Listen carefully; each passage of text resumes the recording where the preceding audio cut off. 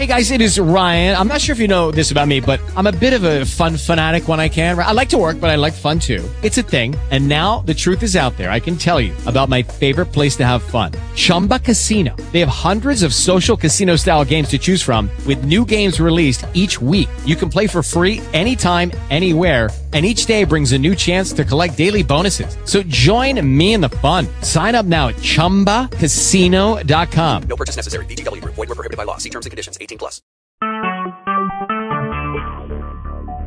Talk shoes. Recorded live. Hello, this is Michael Adams. Nothing but the truth. It's February 2nd, 2015. I'm going to do part 4 of Alcoholics Anonymous. Its Satanic Origins. We ended off last part 3, reading an article of AA Satanic Roots, and we were discussing such aspects as Aleister Crowley's influence and how he founded 2 churches, one called the Order of Oriental Templars, or at least, and then AA, capital A, with Argentium Astrum, and that was Silver Star, I believe the Order of the Silver Star. And mentioned a little bit about Bill Wilson having a mutual friend with Aldous Huxley.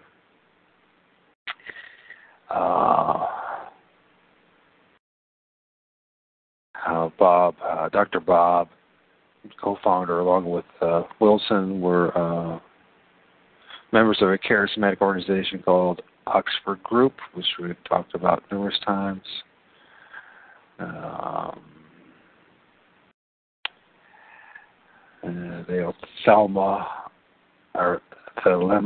Thelema, excuse me, and that famous slogan, "Do what thou wilt," is the whole of the law. AA, one of their famous quotes is, "The alcoholic is an extreme example of self-will run riot."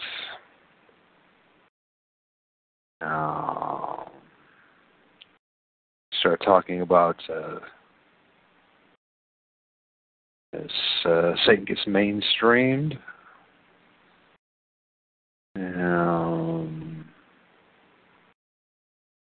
And maybe that's where we are at, actually. Okay, so I'm going to start reading this. There's lots of information out there. It could take me quite a few episodes or parts to get through any of this. And it looks like that's where we're at. Satan gets mainstream. Okay.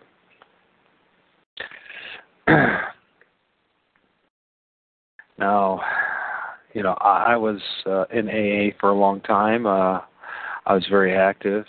One of the few people even did the steps, let alone I did them. Excuse me, I did them 6 times through 6 different sponsors. I was active. I was in the hospital committee for about 2.5 years before the MS started kicking in. I started AA groups, meetings, that is, tried to sponsor. I'm glad I failed at it. Actually, the last guy I sponsored ended up stealing my big book, which is a typical thing when you're dealing with people in that state of mind. Not very reliable. So, and it's a shame I don't have my big book anymore, because I studied that intensely. It's all highlighted, marked up, and all that, and it would be kind of useful for the show. But then again, I'm not really promoting the big book or the big blue book anymore. So. Because I don't belong to the religion of Alcoholics Anonymous anymore. So, anyway, Satan gets mainstream. Of course, most AA members deny AA is satanic. Well, although some don't. Certainly it is pagan in its requirement that the new member choose a higher power that can be anything such as a coffee pot or the group itself, as compared to the first commandment, thou shalt have no other God before me. The job of the higher power is to remove the character defects like greed, jealousy, and pride that create the resentments, that power, the craving that leads to drinking that ends in sin or attempts thereof. And of course it doesn't do that. It just makes people, like I mentioned last show, become very effective at being manipulators and liars and con artists.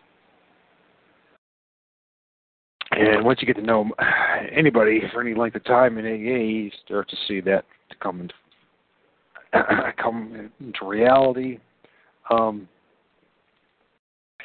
It is interesting, some of the guys that were considered real spiritual men, every single one of them in the program were either Roman Catholic or atheists. And for some reason, people really flocked to them. And my experience from them, every single one of them, was that they're full of crap. So, just as I was, so. And it's inevitable because you're not walking with God, you're pretending to be God. So, and using the ways of men. So, some claim that AA is spiritual, not religious, because they can choose. You can choose your own higher power, but that's just makes it pagan. One must believe in their chosen higher power. Faith has to work 24 hours a day in and through us, or we perish. Big Book, page 16. Some members claim that AA is Christian due to the recital of the Lord's Prayer at the end of each meeting, where when I was in it, we all held hands, practicing our little seance, if you will. However, I have been to hundreds of meetings. I never once heard a Christian prayer. This is true. And once again, if you bring up Christ, you will be talked down to, attacked, and people will be belligerent towards you. I'm not, this is here, but that is extremely rare. Of course, one can choose Jesus Christ as a higher power, but that is extremely rare. Even if most members say, I am not Christian, but most members are in my group are, in quotes, the claim that Christianity is typically used by younger members as an avoidance strategy. I wanted to stop drinking, but AA felt too Christian and moralistic. It triggered the same feelings that drove me to drink in the first place. Then they all go out for a few drinks. Most members willing to name the God of their understanding choose various Eastern religions and philosophies that purport to eliminate earthly craving. Buddhism and Taoism are popular, and an inevitability that leads to that. I know an awful lot, including myself, that were led into the New Age movement through AA. Along with various deities of Greek and Nordic mythology. Of all the research on alcoholism, none indicates what percent of members have chosen Satan himself as their higher power, but I reassure you, from my own experience, there are Satanists in the rooms, and of course they're not open about it. There might be, as time goes on, as things are getting so wicked so fast. I wouldn't be surprised if people are now openly saying that. But Though many members are quick to assert that such a choice is perfectly fine as long as it helps you stop drinking. However, the claim that AA is evil because it's satanic is met with furious spewage of insults and abuse characterized by atrocious spelling and grammar, as demonstrated in the comments below. So yes. Of course, our country is founded on freedom of religion, and people are free to believe whatever they want, thank God. The purpose of this article is not to claim that one religion is superior to another, even if many of the comments here blame Christianity for various atrocities and genocide, not to mention drinking itself. The purpose here is simply to show that alcoholism is a religion with satanic roots, and its church is AA. And this way, AA transformed the religion of drink, sin, and amend into a disease called alcoholism. Of course, compulsive and excessive drinking and drug use existed before AA. The cause of this behavior was often mysterious to the casual observer, especially since the drinker would not openly admit the real reason, even if they didn't claim not to have one. AA gave credence to the craving lie. I want to stop drinking, but cannot no matter how hard I try. This is the cult's central teaching. They claim their substance abuse was a battle against their own willpower, neglecting to mention the mischief while drunk, often with the claim of blackout. And by the way, there is such a thing as a blackout, and I know when I was drinking, there were times when I certainly did. Anyways, I don't want to go through a drunk-a-log, but it's amazing I never killed anybody or killed myself, for that matter. So there is such a thing as blackout. You can drink to excessive points you don't even know where you're at. The same lie is used by drug addicts to justify the endless parade of reprehensible behavior under cover of a disease. In reality, the drug used is only to provide cover for the sin and mischief, and the user can stop any time. Withdrawal from all substances under medical supervision is universally reported as comfortable. I don't know about that one.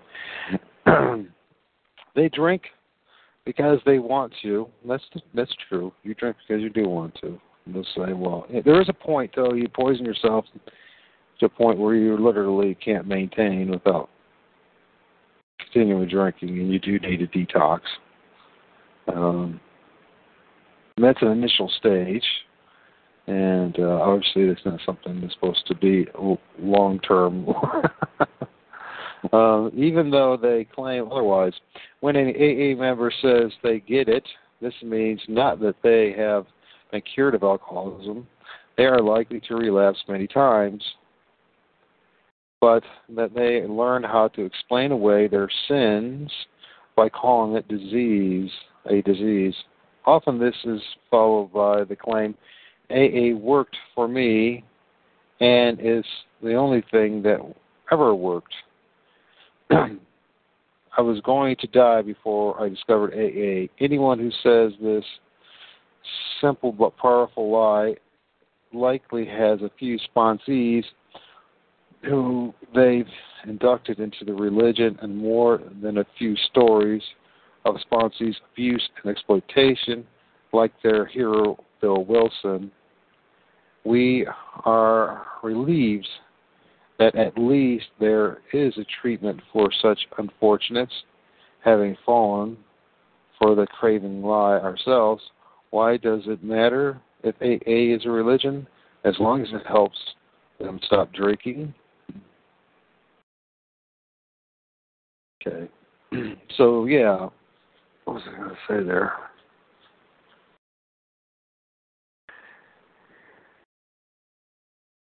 Yeah, AA worked for me, and it was the only thing that worked. Well, at the time, there is some truth to that, because if you don't know God, if you don't know the Bible, if you don't know the truth, and by the way, people say, well, how can that be? There's churches everywhere. Yeah, and there's a whole bunch of false Bibles, and there's a whole bunch of people playing Christianity who don't know God either doing it.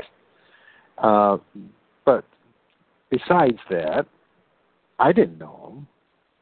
I didn't want anything to do with it. After being a Mormon missionary, and seeing what happened there, what happened to me, when the farce that was, I didn't want anything to do with God, the Bible. The devil certainly did a masterful job on me, because I argue that at the end of the day, the basis for Mormonism is the Book of Mormon is to discredit the King James Bible, and it's just religion, and it doesn't really work in the end. So yeah, I mean, it did. I had nowhere else to go at the time. I didn't, because I didn't know there was somewhere else to go. Trying to read the Bible, I remember I tried, and it just didn't sink in. And of course, it's going to have the Spirit of God. I didn't get on my face and cry out to the Lord and say, hey, please help me to have faith, help me to believe, and all that kind of stuff. And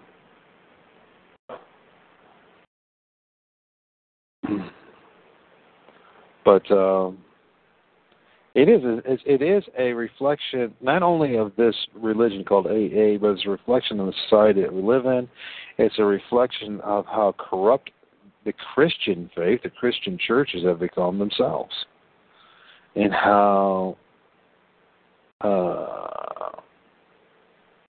the lack of power, the lack of ability to even teach the Word of God, that you can give man true hope, even understanding of repentance and the gospel seems to, and of course, as we read earlier in the earlier parts, this whole thing about the Oxford group and trying to apply Jesuit principles of the spiritual exercises and being all things to all people, and just embracing them and using moral psychology instead of the Word of God in order not to offend people.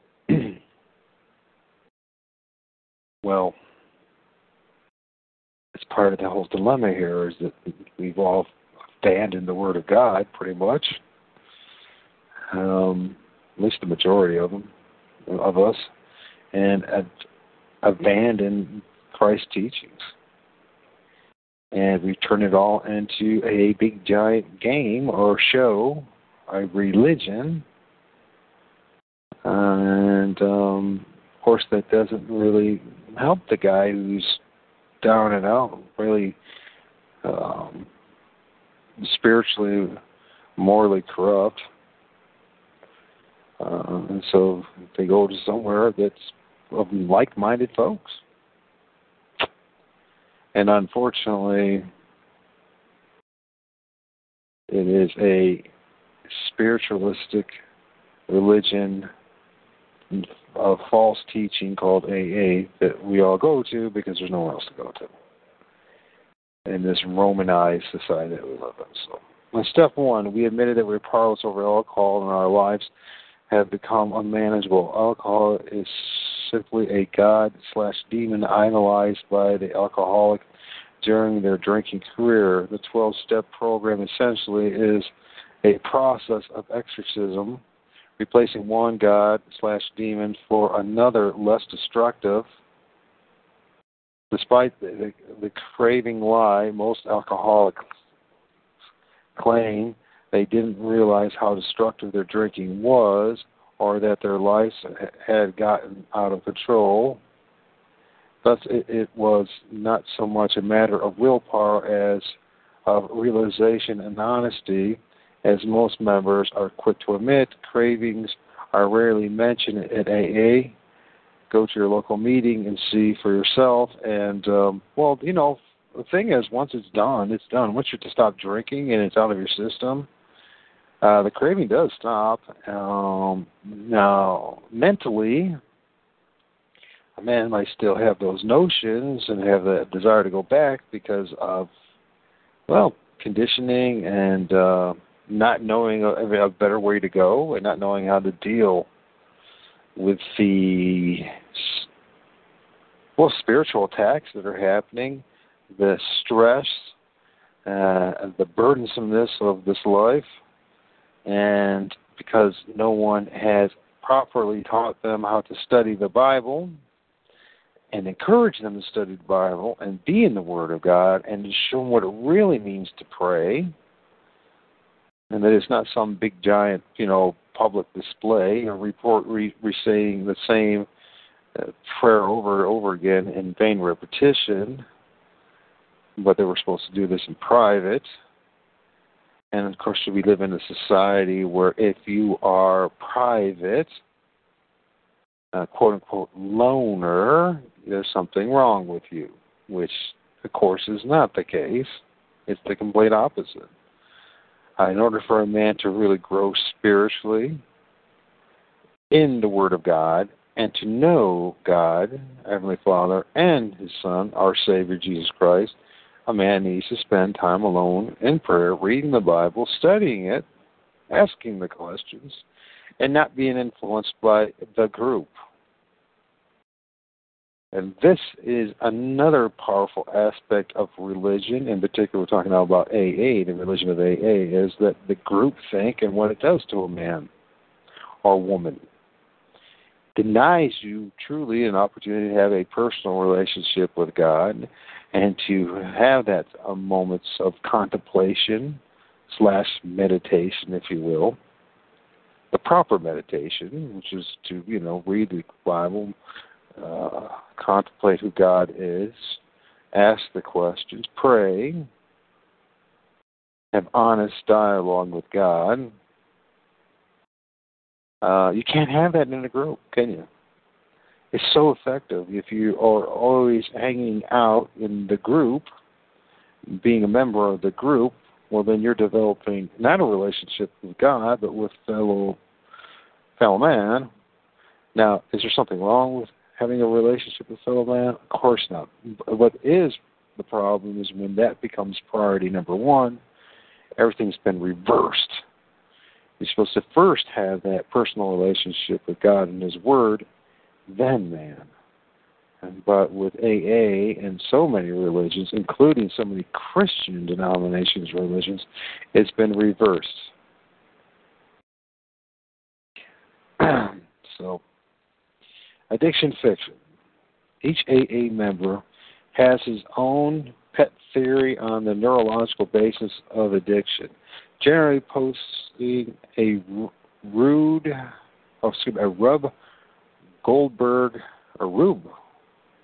Goldberg contraption consisting of dopamine, serotonin, the mesolimbic neocortex,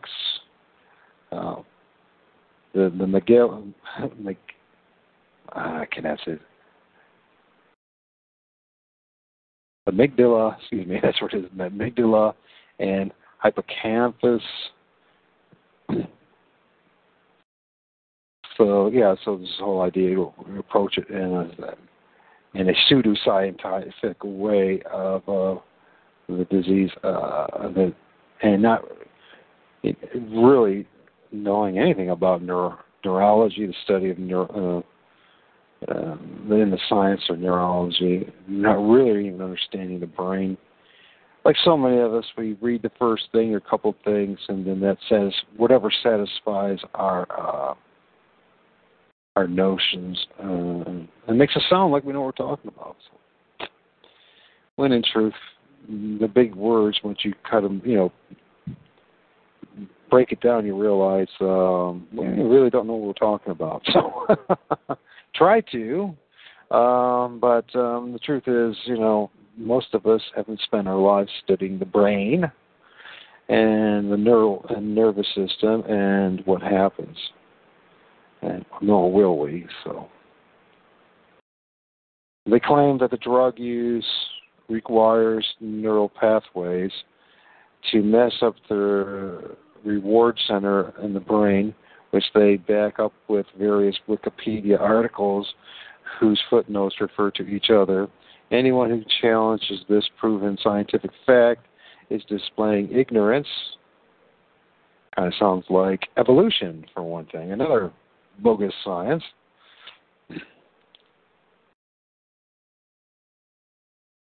And we do get really good at manipulating and conning each other and ourselves, don't we? Doesn't matter if you're in AA or some other group. We are really good at being salesmen.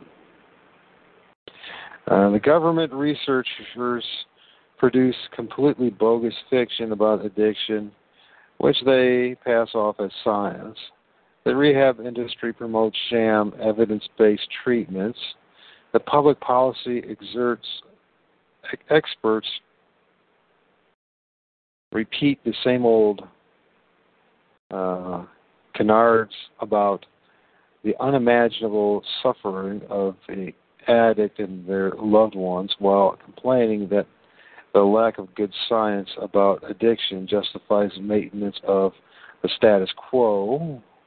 Addiction is a disease, not a crime, although we should continue to punish people for drug use and refer people who got in trouble while drinking and drugging to AA, because it's free and the only treatment available in most places anyway. They refuse even to consider the possibility that treatment actually creates addicts. Very valid points. AA propaganda is continually imposed upon us from Hollywood as well. That's true, gosh. For example, in a recent episode of the sci-fi series Extent, Grandfather Quinn, I don't know about this series. I don't watch television, so I don't know. Relapses with a shot of whiskey and then immediately makes a double or nothing bet on the bar game skills of his robot grandson. I don't know what that means. Of course, the wager did not turn out well. If he had taken a moment to ask his higher power to remove his greed, he might have been able to resist the unbearable craving to drink and walk out while he was ahead. Portrayals like this inextricably, and I didn't say it right, can connect drinking with sin while deferring the penalty. And this all comes back once again to reading the Bible, praying in the name of Jesus Christ, accepting the fact that you're a sinner on a daily basis. This will help you to stop doing a lot of these things, because God will put a spirit in you and you have a conscience. Okay. But the simple and obvious truth is that we are sinners who enjoy sinning, and the religion of alcoholism can provide a convenient cover for those so inclined, and especially those who are Satanists and atheists, because they can pretend they're not in a religion when they are. And they can say they don't believe in God or the God in the Bible and get away with it. As long as we are willing to tell the craving lie and make amends at some future date, typically 40s and 50s. Well, I started in the 30s, so there are a lot of young people that do that. But that's true. Most people don't actually start doing this until they're in their middle ages, when their life has been totally and absolutely screwed up. And they don't know where else to go because, one, we didn't develop a relationship with Jesus Christ. We didn't develop a relationship with the Bible and the true Word of God. And now, hear me, I'm not saying developing a relationship with a church, a man-made religion.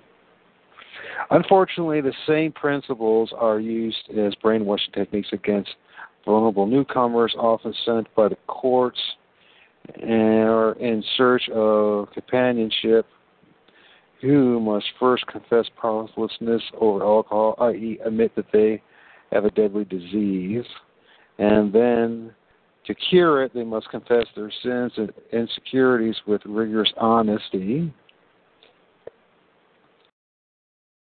And, of course, at the time, that's when I thought I was doing, but then again, I didn't know the Word of God, and I didn't know my Lord and Savior Jesus Christ, so I was doing it based on my own perception of things and the vain philosophies of men. So definitely nice preparatory schools for the secret societies like Freemasonry, or to prepare you to become a Roman Catholic. And I've seen that quite a bit, where folks, after being in AA for a long time, end up, thinking they need to join finally a religion, and because AA is not really cutting the mustard, and they end up becoming Roman Catholic. It's very good preparatory school to get one to become a Roman Catholic. Well, I can tell you this much: is you end up trying to be a Baptist or a Protestant, and that, God will start working on you, and you will not fit in AA. You will know that, and you will become unlikable, not part of the group, and will have to make a decision. So, and people say, well, at least they're joining a better group, with Baptist group, but sure that is, and that's certainly a step in the right direction as far as that. But the problem is they teach dispensational futurism, and they have twisted the Bible themselves and not teaching the truth themselves. But in the beginning, it certainly is a place to go to hear the Bible and the Word of God. But hopefully God's Spirit will be in you, and you work on you and say, well, listen, there's something not right about here. I better keep on looking, and this time, instead of joining the group, I'm going to find God, have a relationship with God, a relationship with that Bible, His Word, and then I will, if there is a group to join, then I will let Him lead me to that. But unfortunately, most people don't have the patience to do that. And the only reason why I had the patience is because it was an act of God, and through, I guess, my MS and He allowed this disability, if you will, this physical ailment to happen, to slow me down enough to start to have some kind of relationship with them. It probably is not the most impressive one, but I can tell you this much: if I still had my health and everything, and I was who I was 5 years ago, there would be no personal relationship with God. I'd be still plowing along, exercising that Crowleyan principle: do what thou wilt. I just would have been thinking about myself like so many others, and never would have had a personal relationship. So I have a lot of sympathy and empathy for people in the program.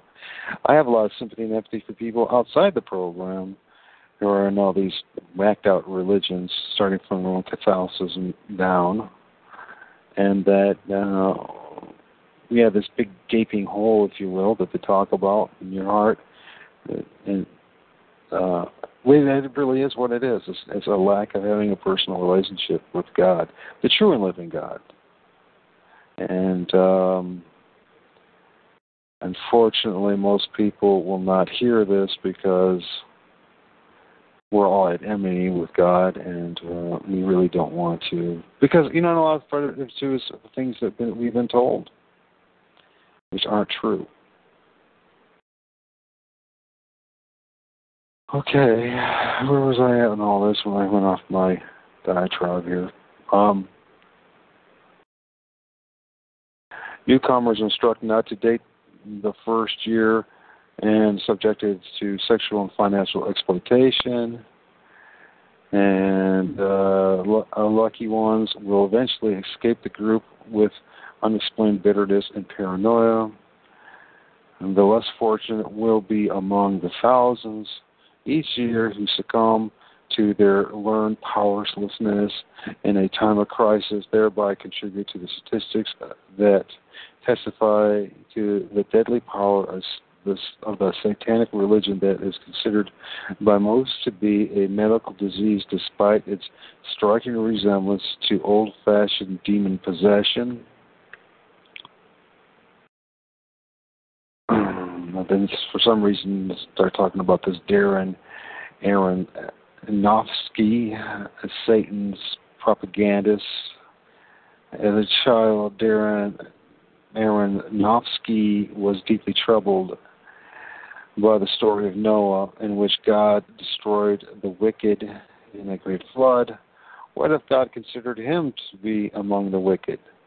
Would he be destroyed too? He addresses his lifelong despair in his movie Noah in 2014, a parody of the Bible story, and Aronofsky's version, God destroys the world. As punishment for man destroying the world, Noah, who is described as righteous in the Bible, is represented as angry and capricious in the Bible. In the movie, he chastises his son for plucking a flower, then kills a man for killing an animal for meat and calls it justice. In the Bible story, he is instructed directly by God to build the ark.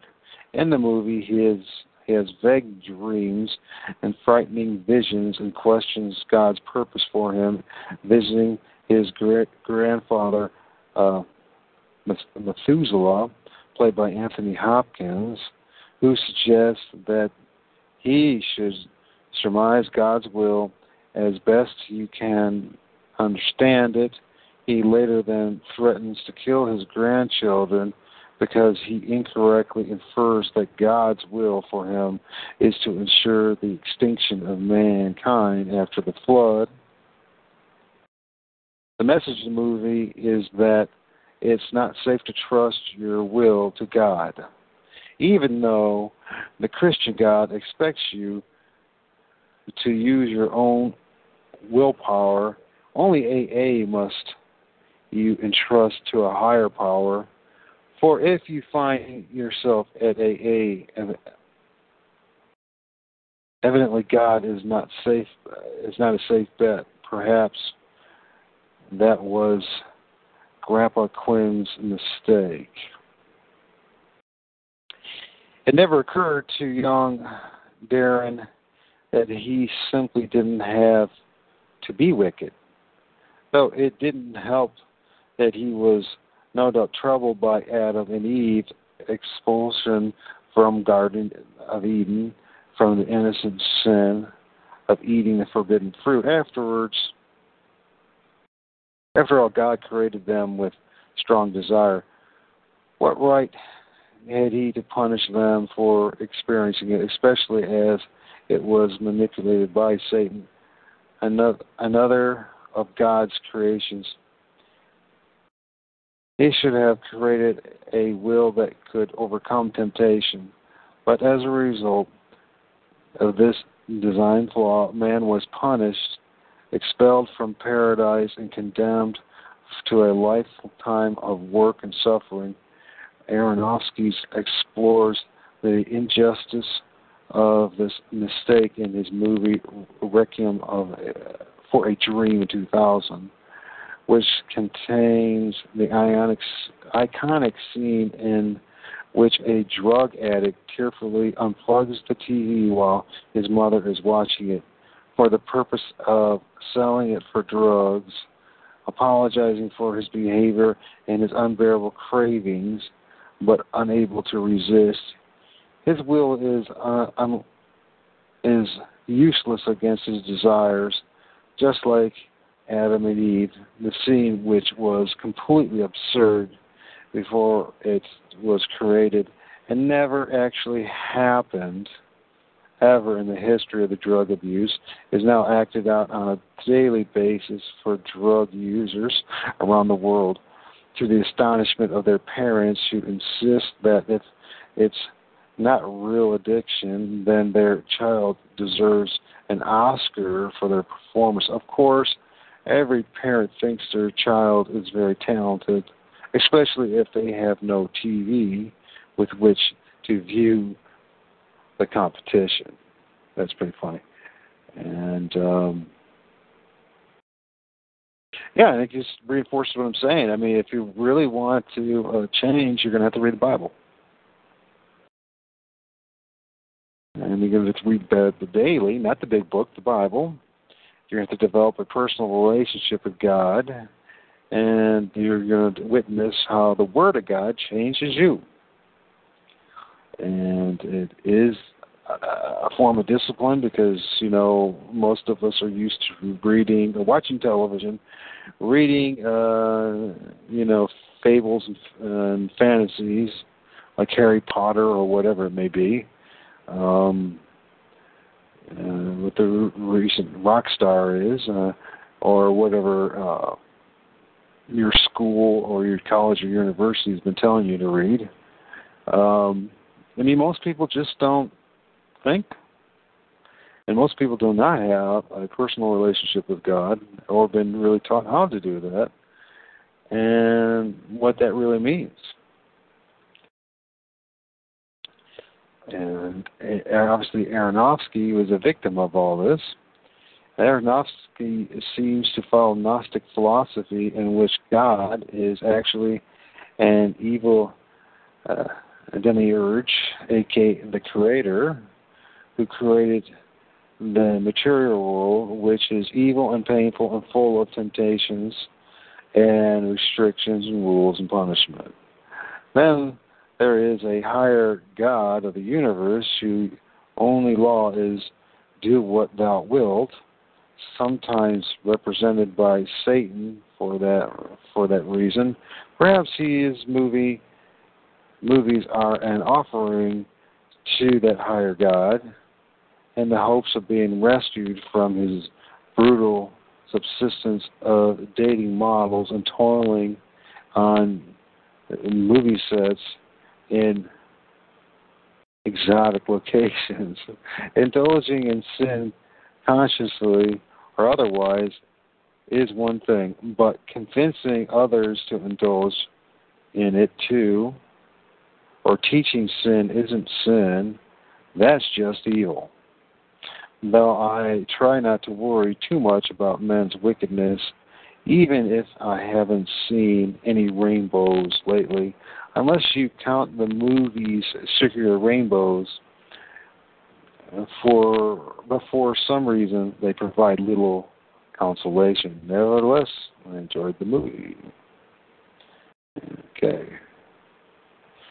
So, yeah, we're going to look at now this article, LSD researcher and co-founder Bill Wilson. And, yeah, no, this is going to take a long, I could see this is going to be another one of these long series, kind of like Are We Under the Beast or Characteristics of the Antichrist, and, to really have it sink in, and the legitimacy of the claims that we're making is obviously going to take some time to actually present the evidence. So anyway, Betty, the LSD researcher and AA co-founder, Bill Wilson. And part of this is about, not only about the LSD connection to AA, but also starting to identify a little more to the relationship with Aldous Huxley to Bill Wilson, which should be a red flag to anybody who's done any kind of research on the New Age movement. Aldous Huxley is famous for the Brave New World, and definitely an insider in the Fabian Society, and influenced heavily by the Jesuits, and instrumental in the spiritualist New Age movement, which is all basically to attack the Bible and to keep you from having a personal relationship with Jesus Christ. That's what it all comes down to. And the devil, or Satan, and his minions will give you any flavor as long as it's not the flavor of Jesus Christ for your scoops of ice cream, if you will. Your desires will be met through Satan, but not the truth. And hopefully God will install, and anybody who listens to this show, if they haven't already, which I'm sure they do, but who wouldn't be listening to this show, the desire for the truth. Okay, quote, but when AA co-founder Bill Wilson walked into the den, I knew this was his session. From Remembrance of LSD Therapy, page 27. Bold mind. One of the researchers involved in the LSD experiments of the 1950s and 60s was Betty Grover Eisner, Ph.D., a woman whose book Remembrance of LSD Therapy Past is a fascinating and sad account of the attempt to use LSD as a therapeutic device. In the first two chapters of the book, we learn about Eisner's association with AA co-founder Bill Wilson and early AA member Tom Powers. Bill Wilson's first LSD experience was in Los Angeles in 1956, and February of 1957, Bill Wilson again ingested LSD, and this time at Betty Eisner's house. Present were Tom Powers, Dr. Sid Cohen, and Will and Betty Eisner. Interestingly, while Eisner personally experienced LSD, she was also familiar with meditation. The same can be said for Bill Wilson. It says read. Another early explorer of LSD was Alan Watts, the man who introduced Zen to popular culture. Mysticism appears common to some of the key figures in the LSD experiments of the 1950s. Betty Eisner herself studied the Eastern religions before beginning her work with the then illegal chemical. In a fond letter to early AA member Tom Powers, Eisner writes, Thomas Merton just isn't a substitute for Tom Powers, much as some of his things help Thomas Merton. Those interested in AA history may know of Bill Wilson's friendship with mystic Gerald Heard and Aldous Huxley, author of Brave New World. Huxley, in fact, called Wilson the, quote, greatest social architect of the century. Passed on an official biography of Wilson refers to Huxley as a pioneer of New Age consciousness. Heard and Huxley delved in psychedelic realm with great enthusiasm. Eisenhower writes, Gerald Heard, the English philosopher who was very interested in LSD, worked at this time, was just as brilliant as Aldous Huxley. I had met Gerald Hurd at Trabuca, a meditation retreat. He and Felix Green founded and built in Southern California in the 1940s. I will never forget the Benedictine silence of Trabuca and the meditation room, built in the 3 descending circular levels and fitted with black curtains so that it was a place where no light could ever penetrate of the worldly type, that is. Of the worldly type, that is. Quotes. Eisner experiences gratitude for discovering the contemplative writings of John on the cross. What? Either during or shortly after a very tough LSD experience. In any case, this is quotes, in the midst of the profound depression, I may have saved my life and certainly saved my sanity by searching through our library, book by book, until I came upon what finally helped. All night long, I submerged myself in the writings of St. John of the Cross. That's not good. That is not good, folks. That long, long night of dark of my soul.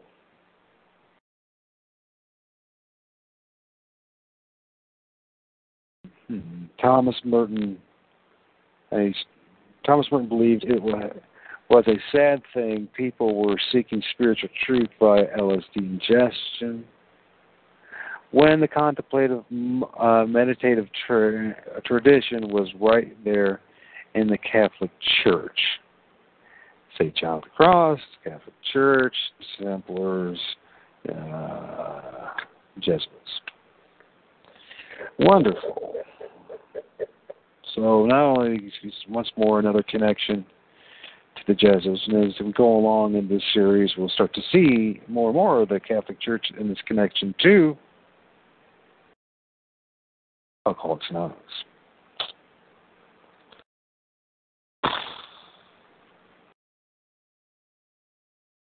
It's just never ending, isn't it? It was a sad thing people were seeking spiritual truth by LSD ingestion when the contemplative meditative tradition was right there in the Catholic Church. But both LSD and anti-biblical meditation are altered states of conscience that both invite spiritual deception. Truth to that. What is meant by the term anti-biblical meditation? This is New Age / Eastern meditation, which I used to practice when I was in AA and a New Ager. That caused me a lot of grief, believe me. Also known, and it's a disguise, my choice of descriptive words, from a contemplative prayer which has been taught by Teresa of Avila, John of the Cross, Thomas Merton, Richard Foster, Michael Beckel of IHOP. It's IHOP, and I can't remember. And let's see. Okay, I'm going to go there.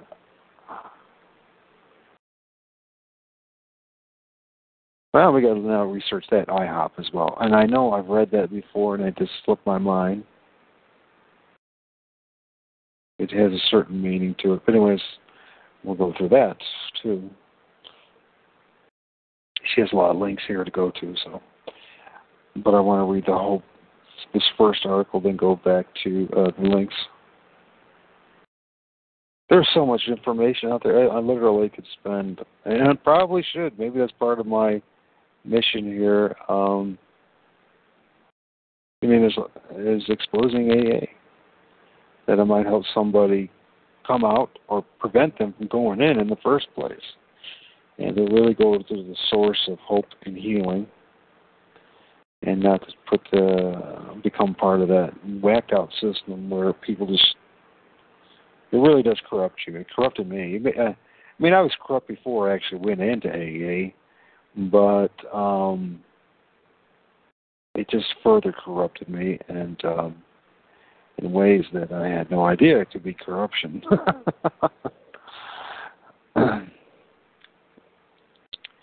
Our minds are like rushing rivers with our thoughts constantly moving and flowing. That's one reason why I should read the Bible every day. The silence of anti-biblical meditation takes place when the river is stopped, dammed up, and all is still. In this meditative state, the mind is void of thought. And this void, spiritual visitation and deception can occur. Oh, yes, it does, folks. People try to say, well, you need to quiet your mind. No, you need to fill your mind with the right stuff, the Word of God. Then you'll have spiritual, intellectual defense against all this nonsense, and you'll be able to, defend yourself from all that it's out there. On the other hand, the biblical meditation is an active thing, and our minds are pondering and chewing, so to speak, upon the Word of God. We do not attempt to cease thinking with the goal of entering the silence. Gerald Hurd reportedly meditated 3 times daily while at Tarbuca, which he ended up donating to the Vendetta Society of Southern California.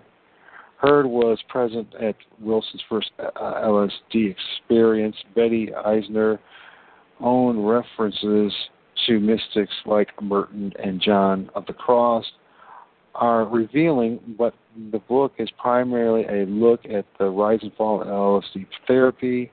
One can almost feel the author being swept along the psychedelic path. And of course, you'll hear a lot of people on the internet, and there's plenty of places up there to say that they have a spiritual experience. Wow, that opens their mind, the third eye, and all this, which is just demon possession. And anyone I've ever talked to, it didn't take very long to figure out how whacked out they are. Crazy things like they're coming to get me. They'll be surprised if they take me out and stuff like that. And I don't worry about that. As somebody that believes in Jesus Christ and the Bible, and I know the history.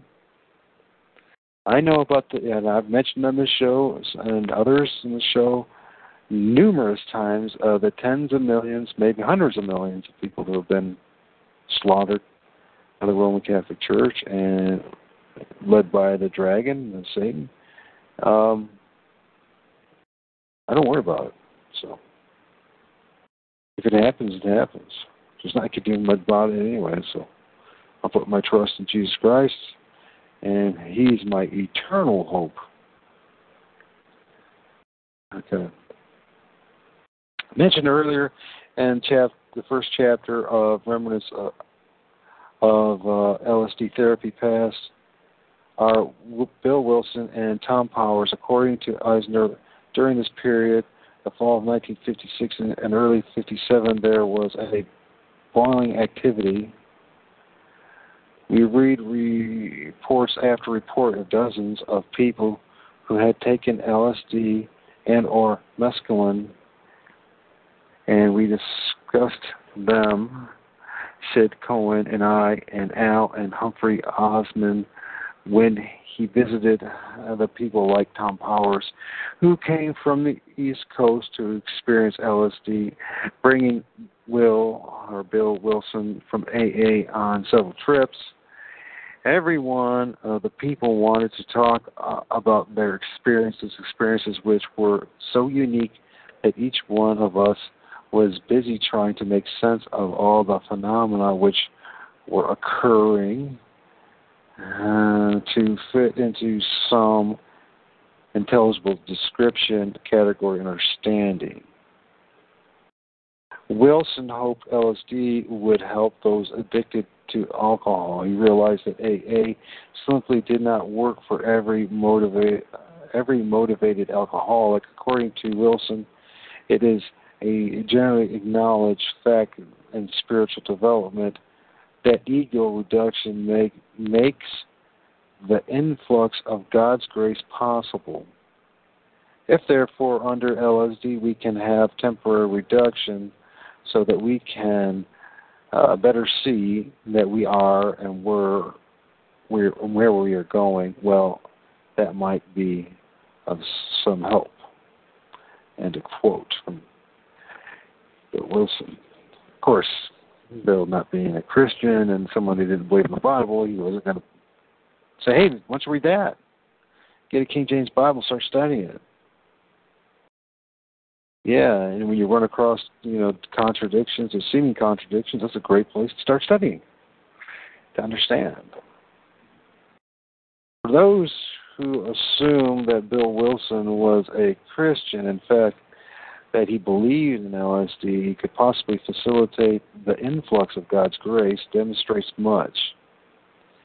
There was no understanding of grace of Christ. According to his secretary, Nell Wigg, during Bill's own ingestion of LSD, he had an experience that was totally spiritual, like his initial spiritual experience. Well, that's a big red flag.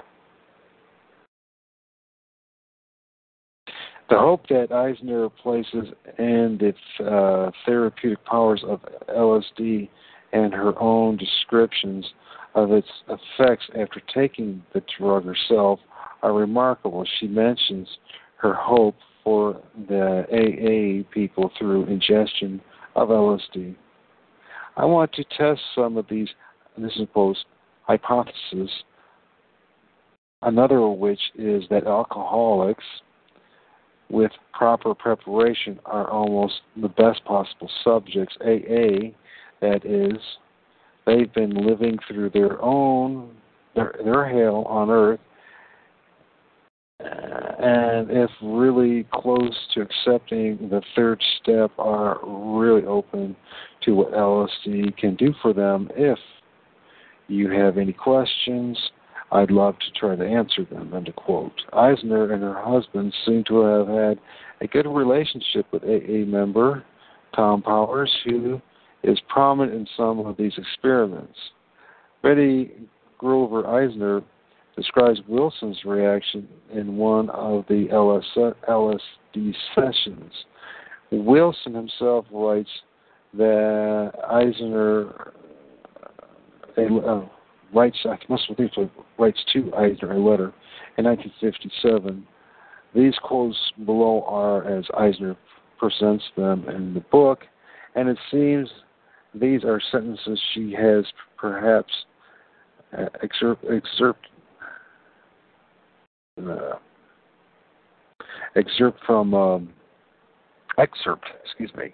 from Bill Wilson's entire letter. Dear folks, please forgive this late response, and thanking you both all the friendship you gave me so freely on my last trip to the coast. More often than you can guess, I have continued to thank you. These are quotes now of part of the letter Bill wrote to her. Since returning home, I have felt and have acted exceedingly well. I can no doubt that Eisner Combs Powers LSD therapy has contributed not a little to this happier state of affairs. It looks like the contract for our television show is about to be signed. Well, one of the best things about this is that it may bring Tom Powers and me within sight and sound of you both once more. Devoutly yours, W. Wilson. William Wilson. There is more involving Bill Williams and Tom Powers. The reference to the television show is a mystery. So is much else in that fascinating account. You can link to the entire online book right here. Related article describing AA co-founders' response to dose of LSD. And so we certainly can go back to all that as time goes on. So the next article then is from this guy.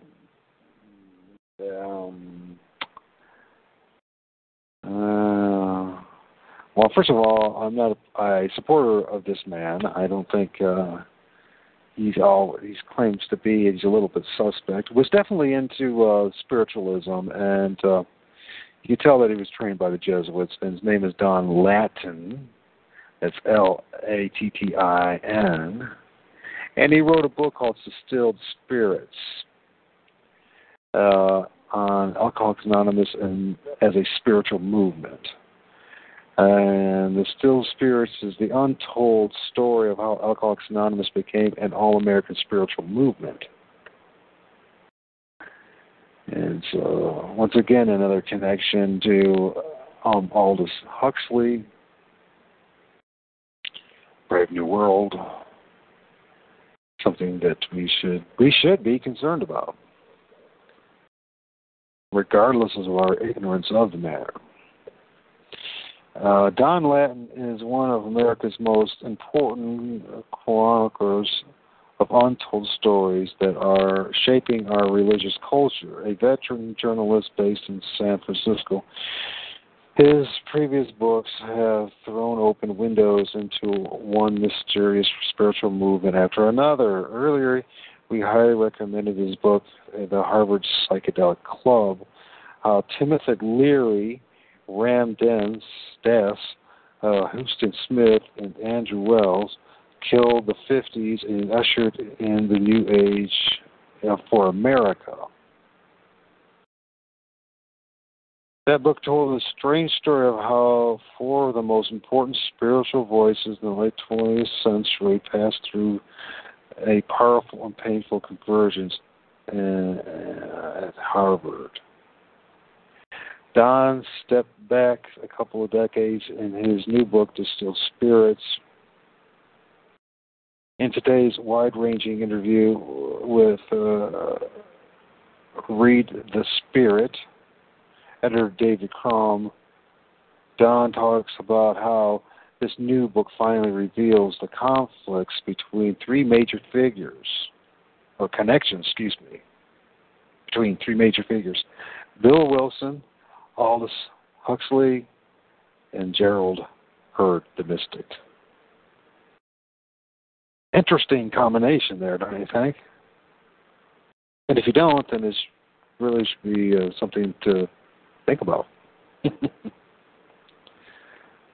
Knowing that the same spiritualist movement is infiltrating your church, most likely. The result of their creative collision, among other things, shapes one of the most important grassroots spiritual movements in American history, Alcoholics Anonymous. The Don Lattin interview on Distilled Spirits, Bill Wilson, Aldous Huxley, and Gerald Hurd. Okay, here's the interview. First, Dave asked the question. Let's begin by explaining why your book is a must-read. When I first saw your new book, I wondered why would general readers want to learn more about these three fairly obscure guys. Now, having thoroughly enjoyed your book, the answer is obvious to me. You're telling an untold story about Alcoholics Anonymous and the subsequent host of 12-step groups that touch millions of men and women every day. From its founding in the 1930s, AA readily represents a huge change in American religious life, right? Don, it is one of the most important spiritual movements in the 20th century. I am not alone in this assessment. Aldous Huxley called Alcoholics Anonymous founder Bill Wilson the greatest social architect of the 20th century. That's high praise indeed, coming from someone like Huxley. Wilson is important not just because he founded AA and helped millions of people that way. His work also is important because his ideas inspired what socialists of religion call the small group movement. David, a huge number of our Read the Spirit readers are involved in small groups, from 12-step groups to Sunday school circles to library book clubs, from men's breakfasts and to women's groups. There are millions of these circles. Don, that's right, and scholars who study these movements tell us that what came out of the 1930s shaped today's widespread interest in small groups, some of which meet in people's homes, some of which meet in churches or synagogues, meditation groups, some affiliated with religion, and some not. After all the research for this new book, I have to agree Bill Wilson was a genius. David, there is no running debate about whether AA or 12-step programs are religious or spiritual or secular. What did you say? There is a long-running debate about whether AA is and 12-step programs are religious or spiritual or secular. Your book is fascinating because you look at this interconnection between a huge host of people in the first third of the 20th century. We encountered World War I, Charlie Chaplin, Virginia Woolf, and the strange histories of a number of famous drugs, Hindu immigrants, and the Vedanta Society. The Vedanta Society. This true story is one strange ride. I've been writing in this field for decades, and I've discovered lots of things in this book that I never knew. For example, I've written about Bill Wilson over the years, but I never knew that he read William James. And so now we got to look at William James. And who was William James? Who was influential in the spiritualist movement? Who lived in the 1900s from 1841 to 1910, and this man really did influence a lot of people in AA and in the spiritual movement. He went to Harvard, of course. He's known for his Western philosophy of pragmatism, functional psychology, radical empiricism. His main interest was in pragmatism, psychology, philosophy of religion. Notable, the will to believe doctrine. And if you look in, you do some little study on him, he was heavily into this spiritualism. He was, I believe, involved in seances. I'm going to have to do more study on him on that before he quote me on that. I know he was involved in some pretty wacky stuff in his quote-unquote spiritual journey. So,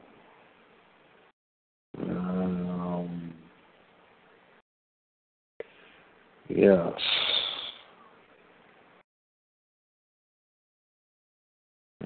Anyways, so we'll study about him. That's part of this journey. It's more than Bill Wilson. It's more than AA. There's Aldous Huxley. There's William James. There's Herd, the mystic. It just gets weirder and weirder. It really does. It really does. Oh well. So where were we at there? Okay, we're reading.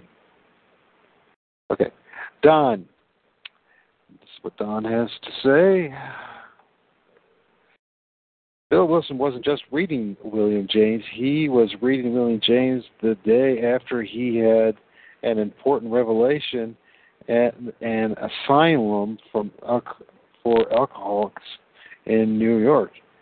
That's where he had these visions and formed his ideas about starting Alcoholics Anonymous. So Bill Wilson was reading William James, we know, at the exact moment when he was more open to new ideas that at any other time in his life. A friend had given him a copy of James' Varieties of Religious Experience.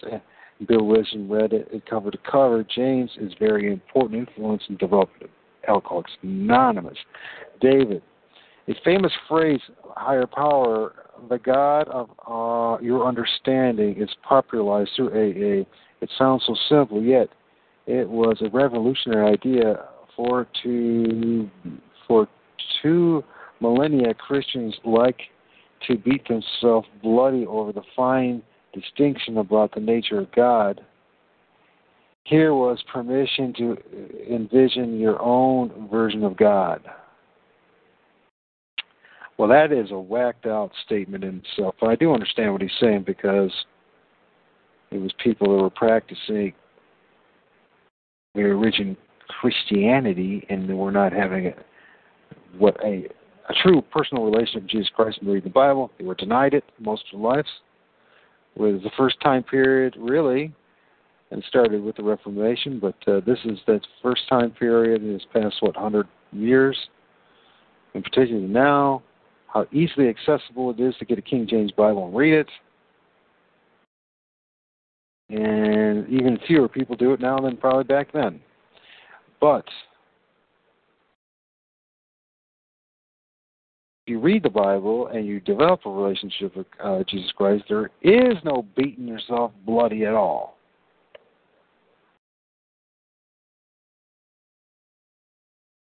That would only come from false religion.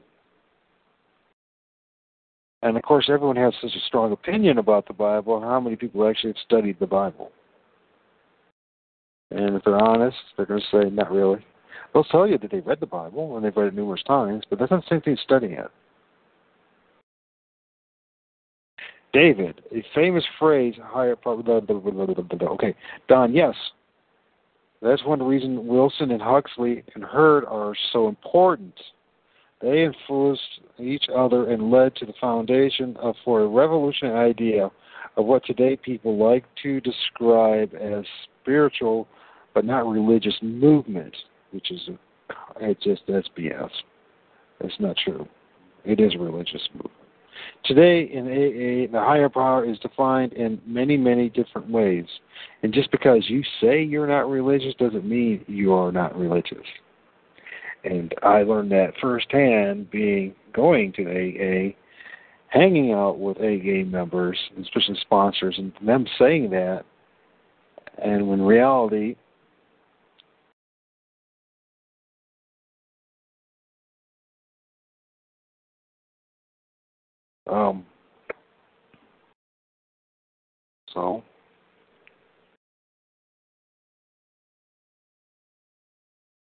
okay. York just posted me a Skype message. Just listen to your AA broadcast. Are you aware that the site passed their freedom uses the ESV? I don't. That's not the issue. The issue is exposing the connection between Aleister Crowley's Diary of a Drug Addict and AA. So, and if you want to go over the debate about that, he's right. Don't use the ESV. Use the King James Bible. But don't strain at a gnat. Realize.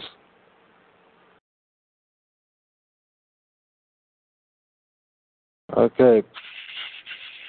So yes, one of the reasons Wilson and Huxley and Hart are so important influenced each other and led to the foundation of this revolutionary idea of what today people like to describe as spiritual but not religious movement. Today, AA, a higher power, is defined in many, many different ways. There are even people who take a secular view of this. God could be defined as a group of drunks. That's just terrible. But that's what they say. And that, I tell you what, I wouldn't put that, make that your God. You wouldn't do that.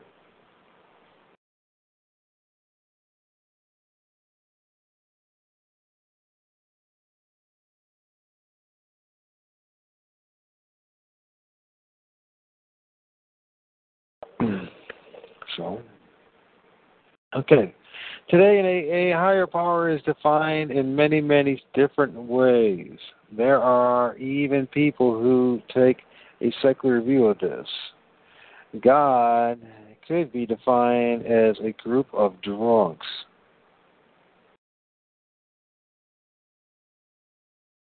The community itself, but these early thinkers who influenced each other, Huxley, Hurt, and Wilson, they definitely had a serious interest in studying the mystical and divine. Aldous Huxley, the vast scope of his real brave new world.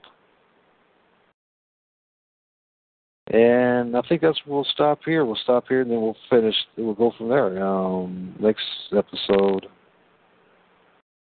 about Aldous Huxley and his vast scope of his real brave new world.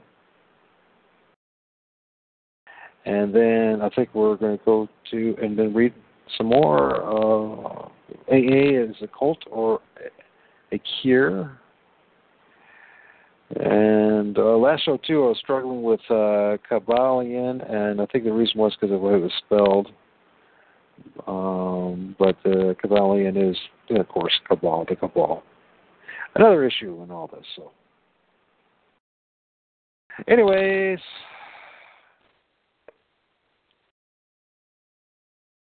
take care. And with Lucky Land Slots, you can get lucky just about anywhere. Dearly beloved, we are gathered here today to... Has anyone seen the bride and groom? Sorry, we're here. We were getting lucky in the limo and we lost track of time. No, Lucky Land Casino, with cash prizes that add up quicker than a guest registry. In that case, I pronounce you lucky. Play for free at LuckyLandSlots.com. Daily bonuses are waiting. No purchase necessary. Void where prohibited by law. 18+. Terms and conditions apply. See website for details.